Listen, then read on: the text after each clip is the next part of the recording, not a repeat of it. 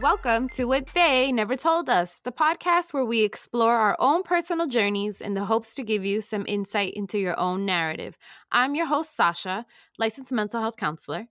And I'm your host, Crystal, licensed social worker. Yes, we are mental health professionals. However, we are not experts on anyone else but ourselves. You are the only expert on you. The information shared or discussed on this podcast is not a substitute for seeking help from a licensed mental health professional.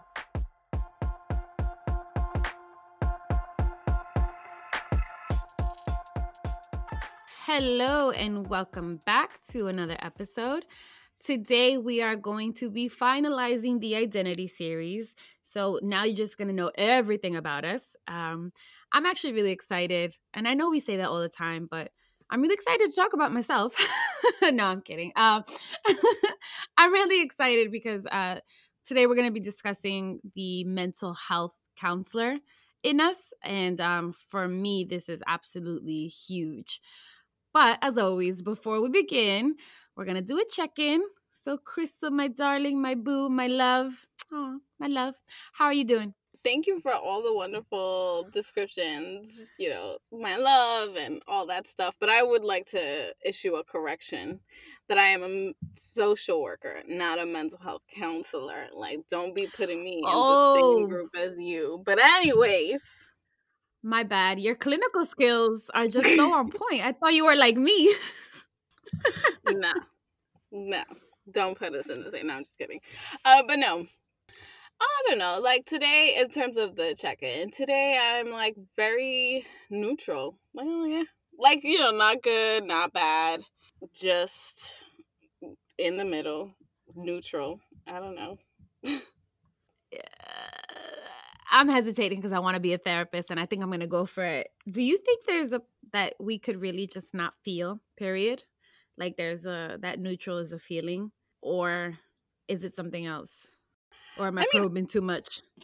No. I mean, I don't know if being neutral, I don't know if we cannot feel. I think we're humans. But I do feel like being neutral can be a feeling like that in and of itself. I guess because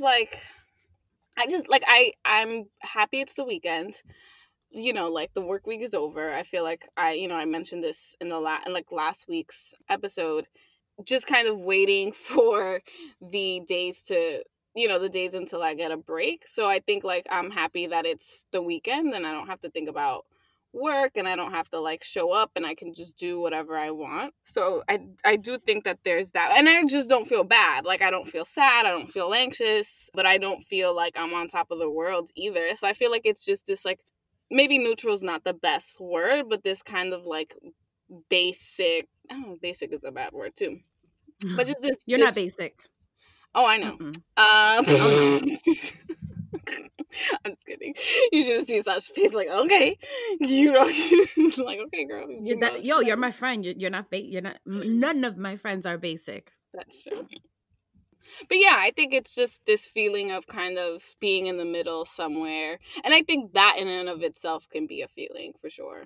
Yeah, the reason I guess I poked at it a little more is because I think that as a therapist, I tend to hear, and even in the job that I do now, because I'm not technically working one-on-one with individuals in the same way that you would expect a therapist to, I tend to see that a lot of people will say like, oh, I'm not feeling anything, or I'm feeling in the middle. And I think it has a lot to do with this expectation, which you said, funny enough, you were like, I'm not feeling extra happy or like sad, where in order to feel, there has to be this kind of extreme. But sometimes feeling satisfied or feeling, and you also said you're happy that it's the weekend. That's happy, right? It's not this elated feeling and overjoyed kind of, oh, yay, it's the weekend, but it's nice, it's relaxed, it's good, it's positive. And I think that us, especially now, we miss a lot of that because we have these high expectations of, I got to be on high, happy, right? Or I got to be chilling with my friends. And sometimes it's nice to just be happy in a relaxed state. And a lot of people don't describe that as happy. But the older I get, I will say, when I'm relaxed and chill, that is a happy place. Yeah, no, I think that's an excellent point that you bring up. And I'm glad that you know, like even just bringing it to my attention about it being happy, or being a positive space to be in. Because I think you're right, and I do agree with you 100% that we don't, you know, like if we're in this like satisfied state, we don't classify it as a good thing. I'm glad that you brought that up and that you challenged me, challenged me a bit on that. But now I'm gonna challenge you. How are Okay. you doing? Well, I have a lot of feelings right now. I think I'm someone who's very sensitive, and you know, I've been doing this for a long time in regards to checking in with myself and seeing how I feel. So like I can spot it. I can spot something that hurts my soul almost immediately. And it's not necessarily anything that's going on in my life personally. It's, you know, everybody, this is the time that I admit to you that I am crazy sensitive and I can't watch the news because of that. And there were a couple things that I saw in the news this week, along with the fact that I am seeing firsthand the effects, the negative effects of this pandemic and what it has done to a neighborhood that I have a lot of love for. And then I think about the rest of the world and people who are not privileged, and a lot comes up for me because I'm in a good place, thank God. And so is my family. And, you know, there's some guilt coming up, right? Why me? And why is it that I'm special? You know, not to say that I'm special, but what sets me apart from other human beings? And I genuinely believe that, like, you know, we're all humans. So we have certain needs that should be met. And when they're not, it hurts me, even if I don't know the person. So I've been just kind of sad, acknowledging that it's not my sadness, but it still lives with me. And it's definitely had an effect on my mood this week. Thank you for sharing that, because I do think that it is hard. We've had a lot happen in 2020, and just kind of seeing where we go from here and how do we move forward and do things get better. And I do feel like we've had front row center to a lot of the injustices that have been happening in the world. And I don't think that anyone who's attuned to themselves or just any sort of sympathy or empathy for others can really say with 100% certainty that that doesn't affect them to a certain degree, whether it's conscious or unconscious, whether it's like you feel sad or you're like, well, I don't ever want to be in that situation. So you work extra hard to make sure you don't find yourself in a situation where you can experience any sort of challenges, or, you know, you get motivated to be an agent of change. Like, and those are just a few examples, but I don't think that you can kind of walk away from these things without it affecting you in some sort of way. So I do appreciate you being just honest about what's going on. Yeah, and I just want to add the piece that these things, you know, were always going on. Now they're just more visible because of the state we're in. So, and you know, but that's such a therapist thing to say, which I mean, essentially, that is what, even though Crystal doesn't claim it, that is what we are, because she has really good clinical skills, and I think that this is just a huge part of who we are, especially now in the present time of our lives. Yeah, I mean, I feel like that also segues perfectly into what we're going to be talking about today, which is how did we even become mental health professionals? How did we get here? You know, what were the aspects of our lives that affected us? What was our journey? And I think just talking about our journeys specifically is a good place to start. So, do you want to kick it off? Sure, I'll tell everybody that I've been wanting to be in psych since I was 7 years old, literally. And it's funny because I used to feel really proud of that. Like, yeah, I wanted to do this since I was 7, and not realizing that because of the way I grew up and the role that I played in my family, that is why I knew I was good at this job, because I was always the intermediate person. I was always the person who see problems from a different perspective, and I always had that skill at a young age. I don't know if I had that skill or if I was made to have that skill because of my environment. However, I think psych has always been something that I've gravitated towards ever since I was little. And I remember my uncle from my mother's side one time asking me, the reason I remember my age was he asked me to write in a book, like, what do you want to be? And in that book, I just kept writing the line, I want to be a psychologist when I grow up. And I'm not a psychologist because I don't have my PhD, but I'm just as good as one. So Yes. Yeah. So it seems like you knew from a very early age that you wanted to do that. So I feel like my journey is definitely a little different because I didn't always think that I wanted to do this. When I was younger, I thought when I was like younger, I'm talking about like elementary school, when you can be like literally anything you want in the world and there's like no barriers in your mind to achieving those things. I definitely wanted to be more of like a dancer or just do something in the entertainment business. Like I loved music. I loved like watching movies. I didn't watch like a lot. It wasn't like I had this whole movie collection, but what I did have, like I loved it. And then I get to junior high school, and I think that that's where things changed course for me. I think like I was a little bit older, so I was like, well, like I'm not going to be a dancer. That didn't seem like a viable career, and I don't think that anyone in my life, when it came to being creative or when it came to non-traditional, careers, which is maybe like being creative, a movie director, things like that. Like those were not things that my first generation Latinx family was like, yeah, that's a career. Go ahead and do that. For them, it was more like you need an office job, and we kind of talked about this in the first gen piece. So, and then it was also about making money. So my uncle at the time when I was younger, he worked in computers. So I was like, oh, I'll go into computers. Like it's the next big thing and I'll make a lot of money, which I mean, I guess I could have still done that. Like definitely would have still made a lot of money.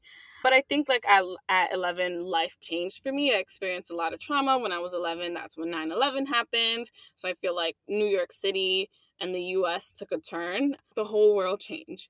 And then I'm not going to get into it too much. I just experienced a lot of trauma and deaths in the family and things like that at 11. So I think after that, my world was not the same. So even though for a while I still kept saying, oh, I want to go into computers, I do feel like on a subconscious level, that's when a shift started to happen for me. So people used to come to me for advice. I do not know why. I don't remember giving solid advice ever when I was younger. So I'm not sure, but I do feel like there was always a part of me that had a lot of compassion and empathy for other people. So maybe that's what people were picking up on. Because I do think that that's inherent in who I am, no matter what direction I would have gone in career wise. So, all that to say, at some point I was like, oh, I'll go into psych. I'll become a psychologist as well. I thought I was going to get my PhD. And I feel like it's real easy to give up on that dream when you've been in school for years. And you're like, man, is there a shortcut here? Like, I don't know if I want to get my Yeah. PhD. Because that's a lot of school. And I was sick of school by the time that I made it to grad school. So for my undergrad, I got a psych degree. And then it wasn't, so I was going to go forward with the whole psychologist thing. But I think when I got to college, I was like, man, I don't know how much more of this I can take. Like, I don't know how much more school I can take. And I remember I was part of this like alumni group thing, like a alumni mentorship program at school, which was terrible. They didn't really do a good job at organizing it. But the lady that I was paired up with, I only met with her and I only talked to her once, but she changed my life because she was like, well, you can always go into social work if you don't want to be in school for so long, because at the end of the day, if you're a social worker, you have a lot of different avenues you can do, like case management. You can, run an organization, or you can go ahead and get a clinical license and still do the similar or the same things that a psychologist can do. And so I was like, yeah, perfect. Like, let's go. And then that's how I ended up going into social work. And I hated grad school. I was internally kicking and screaming the whole time that I was there. I was just tired of school.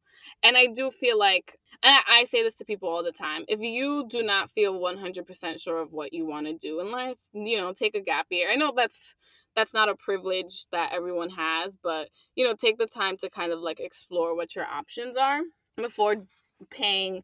I don't even know how much I've paid in student loans for my grad degree, but before you spend all of that money, then I'll fast forward, graduated from there, had a job before I even finished my master's program, like lined up, worked at a nonprofit, worked at their GED program, which was great. So like my first year right out of social work school was fantastic. I really loved that job. I had a lot of support and I was able to create we had a lot of flexibility with the program. So it was great. Things changed there. I ended up going to high school. That high school was terrible just because of the power dynamics, and the people that I worked with didn't create a safe environment for the staff or for the students, in my very personal opinion. And then I switched out of social work. So that's why when Sasha's like, oh, she has great clinical skills, I'm like, I don't even practice. So, and my job doesn't necessarily require me to have a social work degree. It helps because I work with people, but I don't necessarily need this degree. And I think I got the job that I have now because I needed an out. I needed to understand, like, is it social work? Is it this job? You know, like, is it the field? Like, what is it? Like, what is it that is affecting me? And I think, like, for the first year at the job that I have now, I just kind of focused on the job. And it wasn't until after a year or so that I had clarity that I was like, well, I don't ever want to go back to practicing social work in its traditional sense. But I do feel like I do have a knack for this. I do have a passion for helping people. And I think that, you know, I just thought, like, there has to be another way to use these skills that's not in the traditional sense. And I'll wait, because I feel like I've been talking a lot, to kind of talk about what using my degree in a non-traditional way has meant for me and how that's affected me and how I've internalized that. But that's my journey. I technically do not work in a job that requires a mental health degree. Well, technically, if we're going to get technical here, neither do I. Although that is... It's a requirement in the job description. Like, in your job description, it required a mental health degree. So technically... But you do not require... You could have my job because there's no requirement of the actual practice with different people. That's not required, which I think is a problem. So going back to, like, the requirements and stuff like that, I think that, you know, we all should have some kind of training within mental health and what it means. And I do think that there's, like, this trend, and I know that Crystal could speak more to it in regards to, like, how people are just acknowledging, like, oh shit, we got feelings and we got to take care of them. Fuck. Which is crazy to me, because if, like, in talking about my journey, like, I've always been so sensitive that I cannot put my feelings away. And then in the times of my life when I have put them away, it has been so detrimental to any kind of progress that I was trying to make. Like, it literally had set me back 10 steps. So I remember just knowing that I was very good with people. And as a little kid, I just remember, like, observing people. And my empathy skill right now is, like, on fucking high, because literally I can't even watch TV without feeling like I'm that person. So I have to monitor how my empathy is being used, even when I'm not doing this job. But I've always had that. And I do think that that is something that's innate. Sometimes you just kind of get it because, like, genetic traits, or if you want to be spiritual, maybe, you know, it's a gift. I can't tell you which one it is at this point in time in my life. I just know I have it. And I know that I've always had it. And people are literally, strangers would have been drawn to me. It's almost like the universe affirming, like, yes, go do this because you're so good at it. And I know I sound cocky, but this is the one thing that I can firmly tell you I'm good at. Yeah, I agree 100%. I think it comes very naturally for you. Like, your brain just functions in a way where you're able to collect information and spit it back out in a way that, one, the person understands what they're saying and, like, the actual implications of it, but two, in a way that you can analyze what it truly means and dig deeper into the layers, the other layers of it. And it's very innate in you. Yeah, without being biased, because I think that is the thing that a lot of people are like, they have the skill, but they put their own stuff in it. And, like, I know, because I've been doing this work for so long. I say I started the work when I first started going to therapy, so I was 22. It's been a while, and I've been observing, I guess my whole life, because I literally just used to people watch. And I know that sounds mad weird, but it brought me joy. I don't know why. I just liked seeing people react. How, if they were sad, if they were happy, like, what made them that way, right? Like, I just always had that in me. And funny enough, when I got to college, I swore I was going to go into law, but that shit changed real fast. But I will say that I think that I have that observation piece that I have in regards to, like, looking at people and being curious. I think that would have applied to law. So I think it's a personality trait usually what steers you towards a specific job. So if you're going to be working with people, you may not, like, kind of like Crystal, like she does work with people. She may not be doing clinical skills per se, but because she has this skill of like working well with people, and she has a good gauge on like, oh, what are they feeling? How can I get this person to work most effectively when I'm with them? I think that just helps her in her job overall. So you don't necessarily have to be in the field to have certain skills, is my point. But yeah, I changed that real fast. My first semester of college, law was not a thing anymore, and I went psych all the way. I took 3 years off. No, I took 4 years off after I graduated undergrad. And I worked in like a law office. I mean, it was a good job at the time, but it definitely was not for me. And that was how I knew like, okay, I want to go into psych, because that it wasn't feeding my soul. And I knew that I couldn't see myself doing any kind of boring office job like that. So I went into grad school and I got my degree and I started working, and I actually really love it. I may not like all the structure of what it looks like to be a therapist, because there's a lot of rules and regulations, and this goes back to what Crystal was talking about in regards to the traditional sense of practicing. I think they're a little outdated, and I also think that they're limiting to a certain like demographic, like a certain group. Like I don't think that all the rules and the regulations apply to people of color, or people who are being marginalized, because guess what? Sigmund Freud, father psychology. I sound like such a nerd. He wasn't practicing with people of color. He was practicing with elite white men. And even women got a bad rep like when he was practicing and starting. So I think that I am not with all the traditions and the rules, and I am a little different when I practice. However, I think it's necessary. So I don't mind that people are out of the like. I think when you're too much in the traditional, like you're too much of a therapist in the traditional sense, you may be harming the people you work with more than helping them at this point in time of our world. Yeah, no, I agree. Really quickly, to go back to the whole lawyer thing, I feel like if you would have been a lawyer, you would have definitely like used some like crazy, like not crazy in a bad way, but like some crazy like, well, this is this and this and this and therefore I'm right, and everyone would have been like, shit. Like I feel like you would have won everything. You know what's so funny though? That's how I sound now. You do. That's what I'm saying. Like that's exactly what would have happened, and you'd have been like, "But this happens, therefore this happens, and this is how people react, and therefore this law applies, and therefore, but." And I would have been like, "Oh shit, look at this girl go." And therefore, you don't know what the fuck you're talking about, because I still do that shit.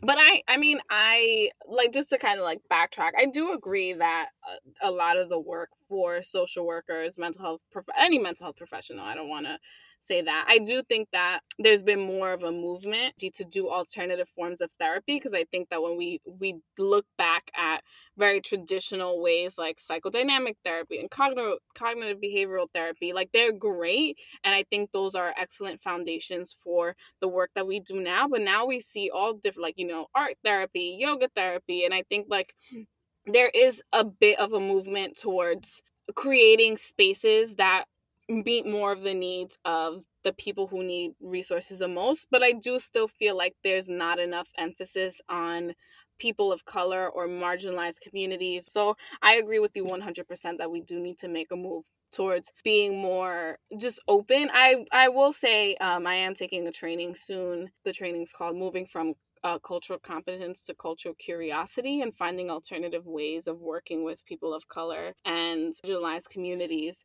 So I'm excited to do that training, because I think it speaks directly to what you were saying, and I will move away from all of the nerdy stuff. So I think this speaks to so much about our identity and why we chose to even get into this field. I don't know Crystal's story specifically, but for me, I remember when I made the choice, like I didn't want my own private office. I mean, I could still do it. And I know I'd be good at it. There's nothing that's stopping me in that sense. But I always knew that I wanted to go back and help marginalized communities like the one I grew up in. So that was always that was like a motivation in me becoming a therapist and giving back, which I did. And I stayed at a place for 2 years, and like I helped a lot of the community that I grew up in, which I absolutely loved the experience because I felt more connected to where I once was. Mm-hmm.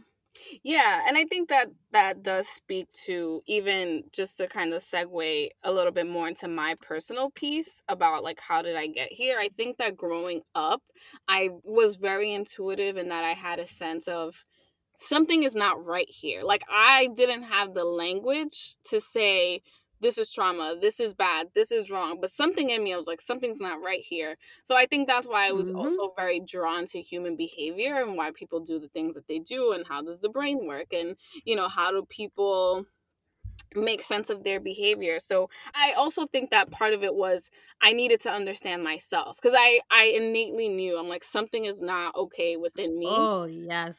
Yeah, so I think Yes, that was yes, a yes. big reason.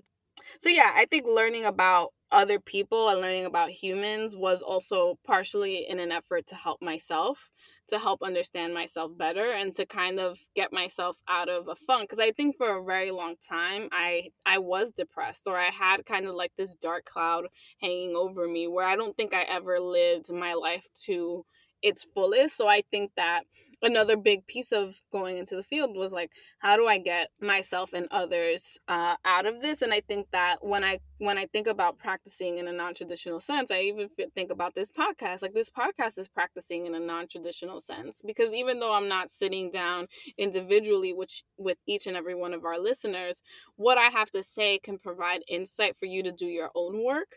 And that's always been the goal of this podcast, for you to listen to us and say, oh, I've experienced something similar, or this makes me think of this specific aspect of my life or this experience, and what do I do to make it better? What do I do to understand? And how do I kind of figure out my own journey in a way that's effective, for me to get to the place that I want to be. So I completely agree with what you're saying, and it's interesting because the more people I meet in this field, the more I recognize that we've.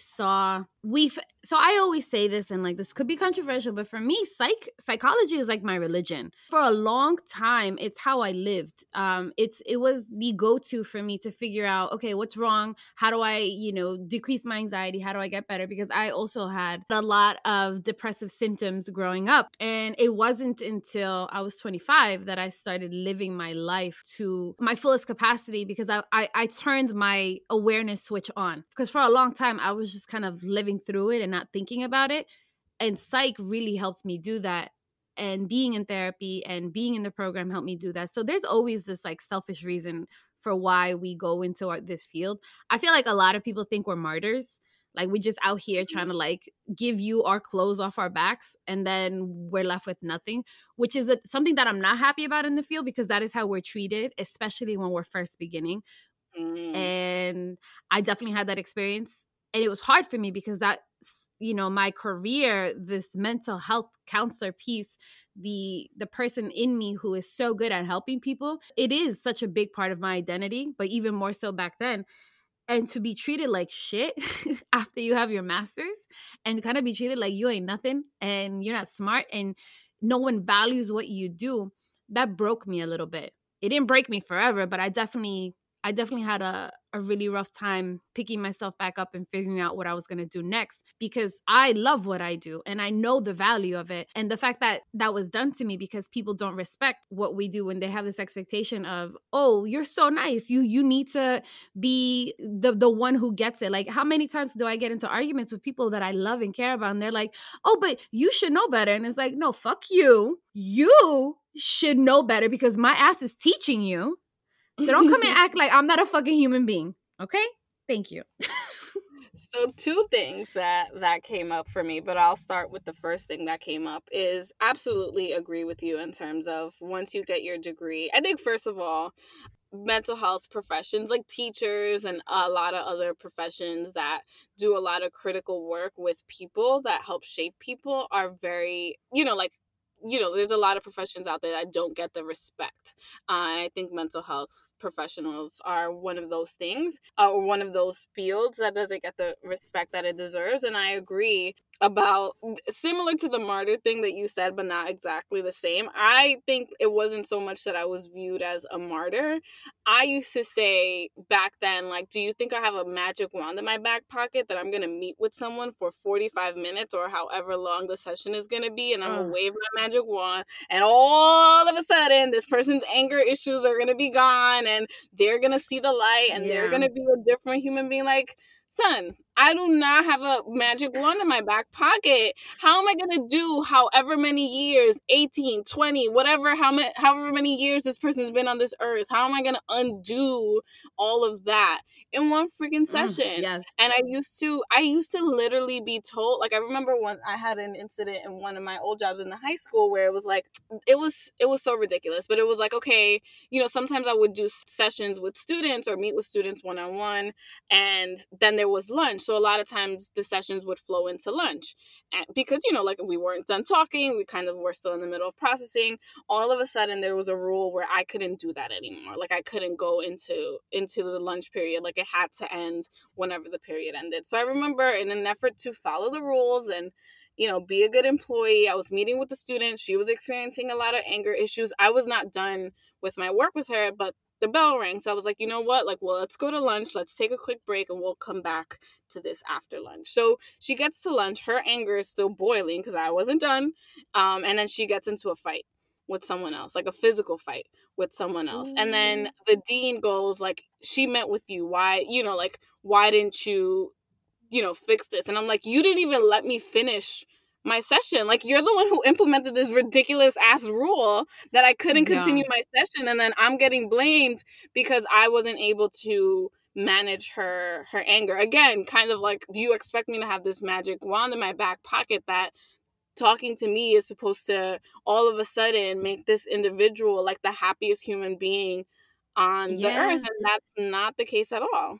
I just quickly want to say that I think that expectation is so crazy. It's absolutely ridiculous because we don't get respect in our field. Like, mental health is the last thing people think about, right? But then when people hear, oh, this person is seeing you, they're like, oh, they're in counseling. Like, why aren't they better? And it's like, because you don't fucking care about counseling. That's why, because there's no resource. There's a lot that needs to be fixed within our field, because people think that, like, oh, just because they sit and they talk about their feelings, voila, it's gone.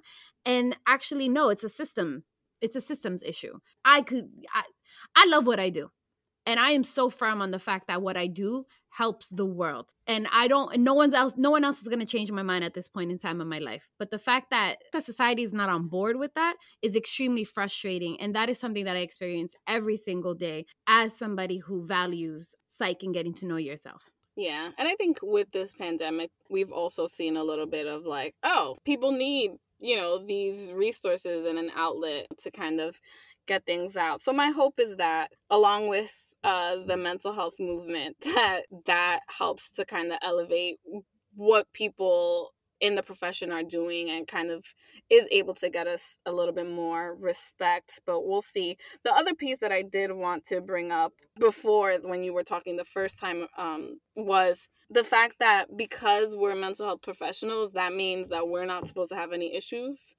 Which is funny because a lot of times when you speak to mental health professionals, the reason that they got into the field was because of something that they experienced, or because they were affected by something grand. Like, I feel like 90% of mental health professionals experience some sort of adversity or challenge or trauma that motivated them to come into this space. So I think that for me, I used to get really annoyed when people would say, but you're a therapist, or you're a social worker, you should know better. Or, you know, one time when I told my mom that I was still in therapy, because she didn't realize that I was still going to therapy, she's like, oh, you're still crazy? Yeah. So oh my God. I think, yeah. So it was something that really offended. I'm so offended for you. So, and I think that also speaks to a little bit about the stigma, mental health like the stigma of seeing a mental health professional within the Latinx community. And it's not even just in the Latinx community. I can only speak to it so personally from the Latinx perspective. But yeah, like, you know, even just looking at it from that perspective, that because you're a mental health professional of any sort, that you're not supposed to have any issues. And then, but then also I do at some point want to come back to the whole mental health movement. It's funny because when you're talking about, you know, how people expect us to be on point because we are therapists and like, oh, we studied this and we know better. It reminds me of also this feeling that I used to get, especially when I first started, because I didn't know how to manage it, where people would literally tell me like, oh, don't be a therapist right now. And that shit would piss me off. And now God bless the person who comes across, like who comes and tells me that, because I'll go off on them, not in like a negative way, but I will tell you exactly through my training, why is it that I sound like a therapist right now with you when I'm supposed to be acting like a whole ass human being? I think that a lot of people, and I said this earlier, a lot of people don't recognize that our personality traits are what drive us to certain careers. So me observing people, me being understanding that I could feel what people felt, you know, I didn't have the words for empathy, but I knew it was a thing. Me just trying to problem solve my family's problems, me trying to figure out how the fuck I could be better, because that was something that I've always wanted to do. I always wanted to progress, and it has been in me since I was little. I think that those are the things that make me a therapist, because technically my training was 2 years in a master's program, but life trained me. For you to ask me to put my, you know, quote unquote psychologist cap, or however we say it, the therapist cap, I think that's so corny. But to put it away when I'm just being me and you don't recognize that I'm not trying to analyze you or give you therapy, it's just I'm a curious person at nature. I find it disrespectful, because how about an accountant, right? Accountants are analytical, they're not too social, they're very like black and white thinkers. And when they go home, they're still maybe not as social. They still probably have like their drawers all nice and organized a certain way because that's how they feel good about themselves. But it doesn't it doesn't look like, oh, you should leave your job at home, because they're not working with numbers all the time. The reality about our job is that we work with people all the time. And guess what? In our personal lives, we're still dealing with people because we are social beings. So the lines are blurred. And the lines are blurred because we are human and we choose to get into this field with other people. It has nothing to do with the fact, and I'm a little angry because I'm hearing all those people telling me to leave it at home. But it has nothing to do with the fact that I'm bringing my work into my personal life. Don't get it twisted. I am in this job because it fits me and my personality. And to those who are listening, you are in your job because it fits you and your personality as well. Well, hopefully. Some people are just working to get a paycheck, but I agree with you. Like a lot of times, you know, like whatever works for you in terms of your career definitely has to do with who you are as an individual, you know, like your characteristics, your personality. So I agree. And I think that, you know, just to kind of bring your point home a little bit more, who you are, like you show up like as Sasha, as the critical thinker everywhere you go. So I think that people want to think that it's you taking work and bringing it home because I think sometimes you, and you do this to me sometimes, you bring the hard dose of truth and people are not ready. Like people are just not ready, I think. So they're like, leave that at work, and not realizing like, but this is literally who you are as a human and as a person.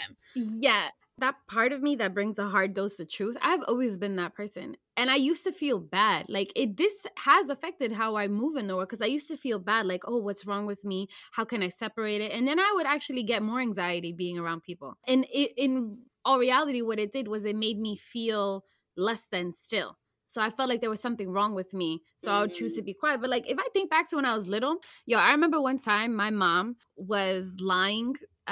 She lied. She told a lie to somebody because she didn't want to hang out or she didn't want to do what they asked.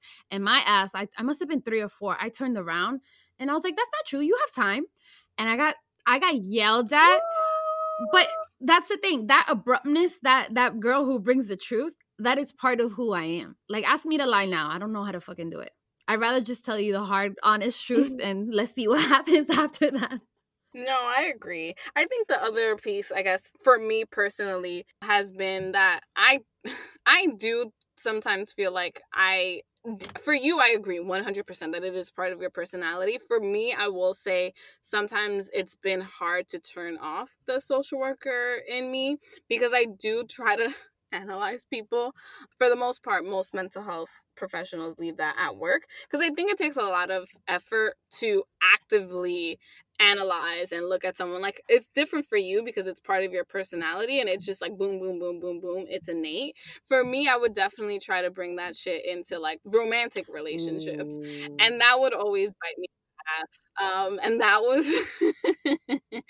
and that was a lesson that I had to learn the hard way. But I think like there's a part of me that's like, if I'm noticing something, I want to say something about it. So just like a little quick story, like I was dating this one guy and we were just kind of like talking and getting to know each other, and he had asked me a question and I had disagreed with him about it. And I remember he got really upset and he was like, you know what, maybe we can just be friends. Like, he didn't want to like keep talking, he just wanted to be friends. And I was like, all right, fine, like, I guess. So then we were just hanging out as friends, and then he felt like really connected to me, and I was like, well, like, you know, like, I don't feel the same way as you do. And I will say, like, to his credit, I did butcher this conversation really bad, and made it seem like it was something worse. It was more like, you feel very bonded and connected because we've connected on the things that matter to you, but like, I want to also focus on things that matter to me. I didn't say it that way. If I would have said it that way, I'm sure we could have avoided a bigger issue. But then after that, he was like, I don't want to see you anymore. And I was like, that's fine if you don't want to see me anymore. But I was like, but I've noticed that every time that we've had some sort of disagreement and we haven't seen eye to eye, that you retreat. So, you know, like, if you don't want to see me, that's fine. But I encourage you to look at yourself and ask yourself, like, why did you retreat every time that there was an issue rather than facing it head on and talking about it? And man, did that shit blow up in my face. So it's, so I do feel like I was justified in bringing up. I'm like, this is a pattern. The mental health professional in me wants you to examine it, but it does kind of sometimes come back to bite you in the ass. I mean, granted, I'm glad that we're not dating each other, because like, if this is your pattern, I don't want any parts of it. So I do feel like it benefited me in the long term. But I know that sometimes when I enter into that dynamic where I start to bring out people, so when I start to point out people's patterns or ways of behaving and showing up, people don't like that. Listen, I'm not going to sit here and lie to you. I don't even like that. Like, let's say I just met you and you're like, oh, Sasha, you did this thing. I would feel so violated almost, like, and not to say that you did anything wrong. I'm just saying that I completely comprehend why people don't like it. And I genuinely try not to do that when I'm with people or we're just having a good time. Like, that is something that I had to practice, because it like you said, it is innate in me. And it's also innate because there's this part of me that wants to control everything. That is who I am. Like, that's how I coped when I was little. I just wanted to make sense of the world. So it just happens naturally. I'm not trying to be judgmental or come with negative energy towards you. It was my coping mechanism. And I've learned how to dial that back and just say, oh, okay, let them be in their misery. But don't you dare ask me for my opinion, because I already told you I cannot lie. So if you're asking me for my opinion, you better get ready, because it might hurt. But I just wanted to say, going back to what you were talking about dating, I think that that's where a lot of my anger comes from. I did date men, obviously. Not obviously. I do date men. Not obviously. Obviously for me, I do date men, and my experience with men and my identity as a therapist has always been very hot and cold, right? I'm so smart, I'm so this, it's very attractive, but don't you dare do it to me. And it's like, well, you can't tell me to turn myself off because you don't like it, because I'm not asking you to do that. Because once we get into that realm, I could be real petty and be like, you need to turn that shit off, you need to stop being this, you need to stop doing that. And that's when I become problematic and too, quote unquote crazy. And I think this is why we get a bad rep, right? Also, I was single for a very long, not for a very long time, but I was single, like single, not talking to anybody, not even dating anybody, nothing. Because as a counselor, as a therapist, like, yeah, I have the skill to be like, yo, you are just feeding me bullshit right now. You need to go check yourself. And my interest would go away right away.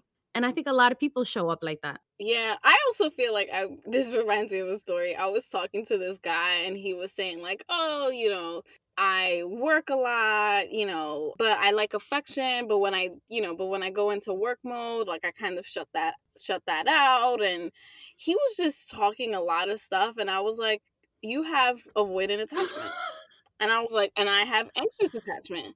And avoidant attachment and anxious attachment are not a fucking mix. So I was like, peace out, bro. 'Cause I want zero parts of this. I will. You're going to tell me you're not good at clinical? I didn't tell him. I will say, and I didn't even like really get into him and how he had anxious attachment because that's besides the point. But all that to say, I did learn my lesson from the guy that I had dated before, the one where I had pointed out the pattern. So I didn't tell the guy that he had anxious attachment. But I will say, I was like, I'm dipping the fuck up out of here because I want no part of this.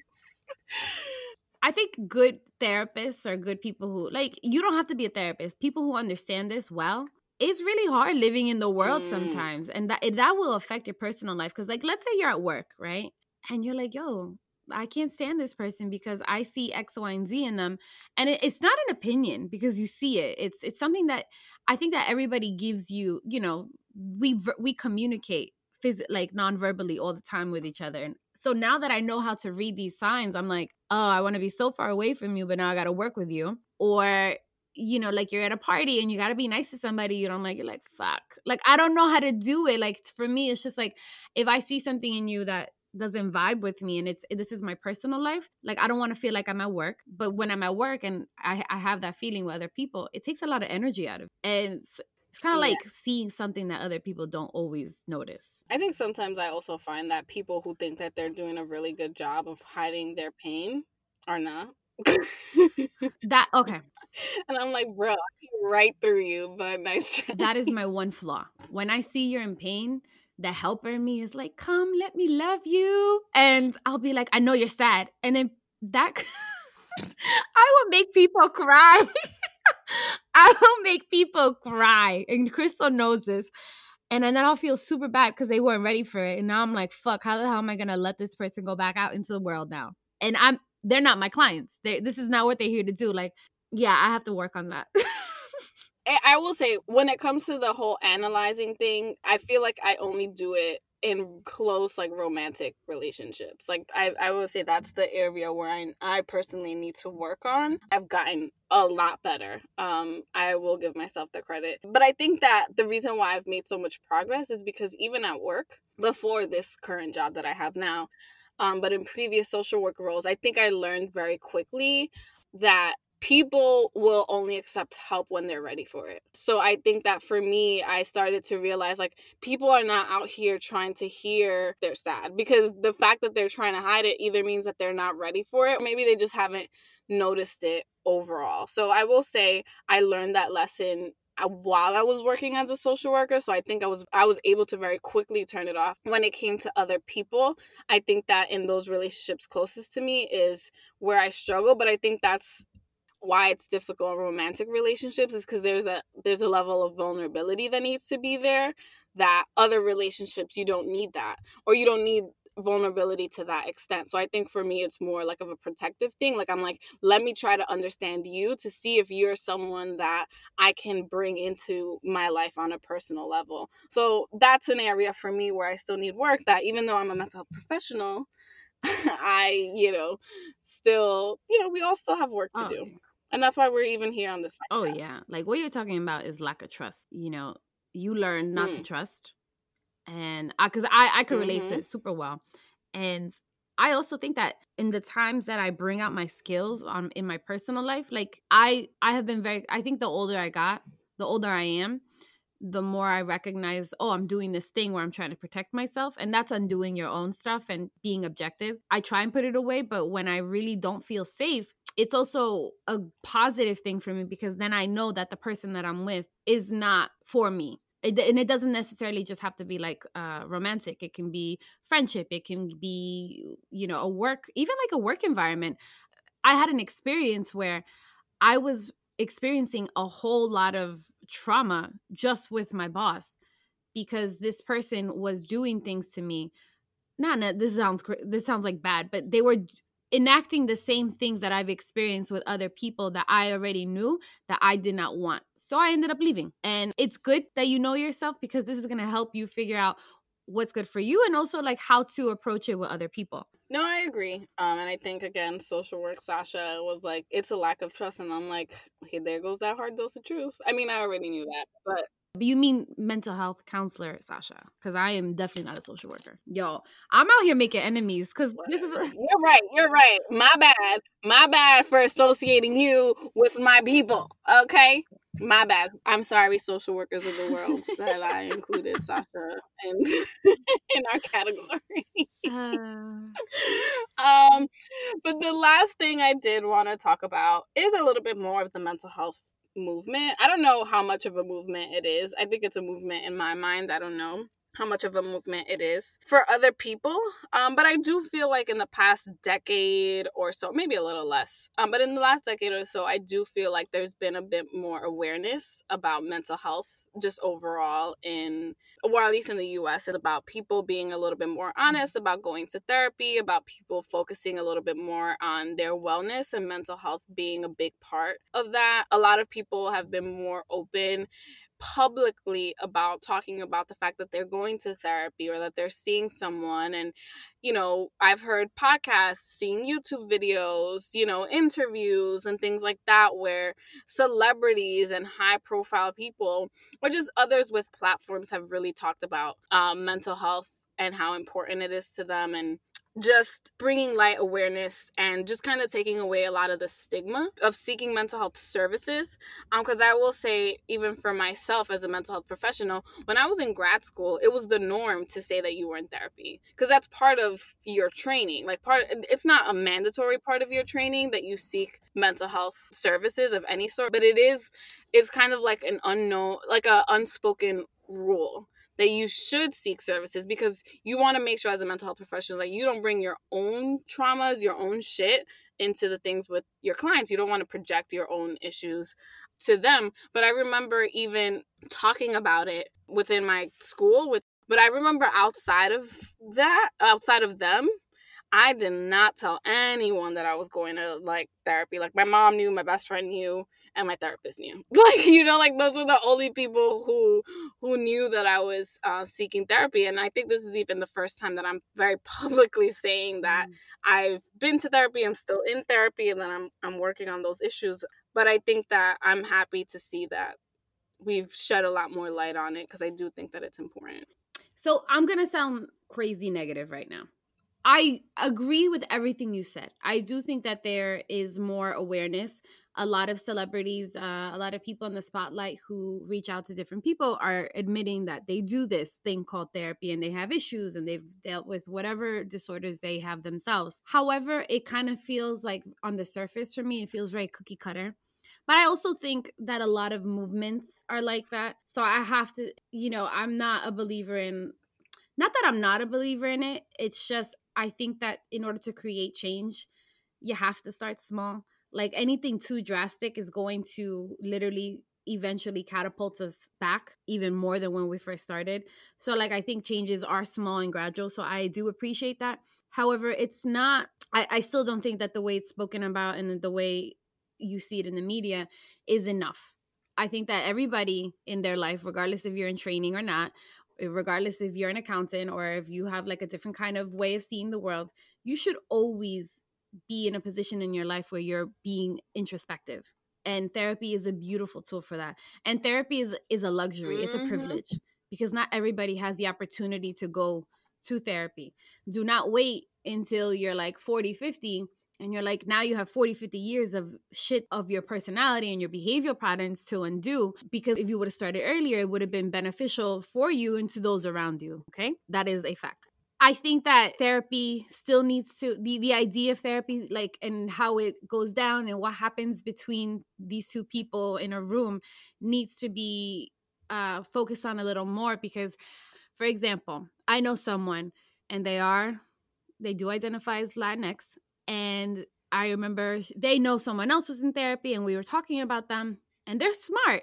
And that has nothing to do with being smart. It just means they're aware. And immediately when I was saying something about this particular person who is in therapy, their first reaction was, oh, I'm so surprised they still do that. I thought they were in therapy. So that already for me shows that, okay, people don't get what it is, right? They still parallel it to, I think, what our medical model looks like in the United States, where you go to the doctor, you take a pill, and you're good. I mean, yes, if you're seeing a psychiatrist and you're taking medication, it's because you need it. Although I think we give out medication too much, too easily, especially with people of color. But I also think that, yes, this is health, but it looks different and people are having a hard time understanding that. I agree. I absolutely hear everything that you're saying. And I think you're right. I think that, you know, it kind of goes back to what I was saying about, like, I don't have a magic wand in my back pocket that all of a sudden someone who goes on their journey or is in therapy shouldn't be behaving or doing things in a certain way. And I do agree with you about it looking a lot like people still associating it a lot with the medical model. But I do also think that we need to start somewhere, and I would rather be like, you know, kind of like therapy. Like, you have to start at some point. Yeah. And then you, as time goes on, it gradually gets better. So I hope that, you know, with this podcast and with everyone else bringing light to these types of things, that, you know, we do get to the point where we stop seeing mental health through the medical model, and that we start to, you know, get rid of those ideas that, oh, like, they're in therapy, they shouldn't be doing that anymore. Because I think that also speaks to a lot of the things that we were talking about, that, you know, it's problematic and it causes a lot of issues. Also, everyone's journey is different. There are people who are going to therapy at 50 and have to kind of like examine 50 years worth of what, you know, whatever they've experienced.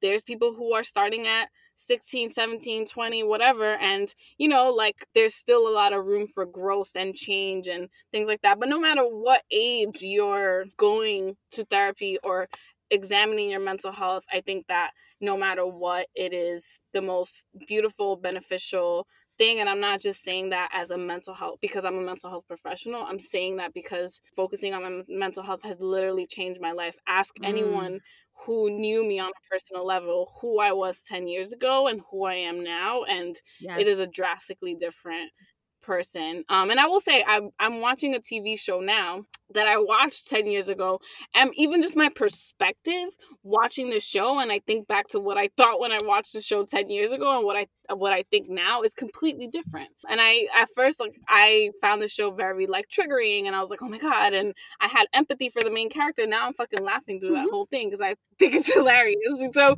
you know, like, you change, and I think that mental health has been a huge part of that. I hope that everyone listening starts or continues with their journey. Amen. I told you it was my religion. I know I sound like a hardcore nerd, but I am. I guess I am. This is what I love. And I don't think that, similarly to Crystal, and I think you said it really nicely, that I would not be the person that I am today without the study of psychology and without understanding myself and without going to therapy and without choosing to interact with people and choosing to be uncomfortable, knowing that I'm uncomfortable because I have certain behavioral patterns that may not always be effective for me. So let me just switch it up. And it's definitely helped me be brave and be better. And that is something that I want to give back to people as well. So I think that for me is is what it means to me and how I take it with me every single day. All right, that was our episode. Thank you so much for listening to us. We would love to hear maybe a little bit why you're listening to us. Is it because you want to start your mental health journey? Is it that you're in the middle of it? You've considered it? Did any of this stuff resonate with you? We would love to hear more about it. Make sure to follow us on Instagram at NeverToldUsPod. And you can also email us at nevertolduspod@gmail.com. And make sure to come back next week so we can tell you what they never told us.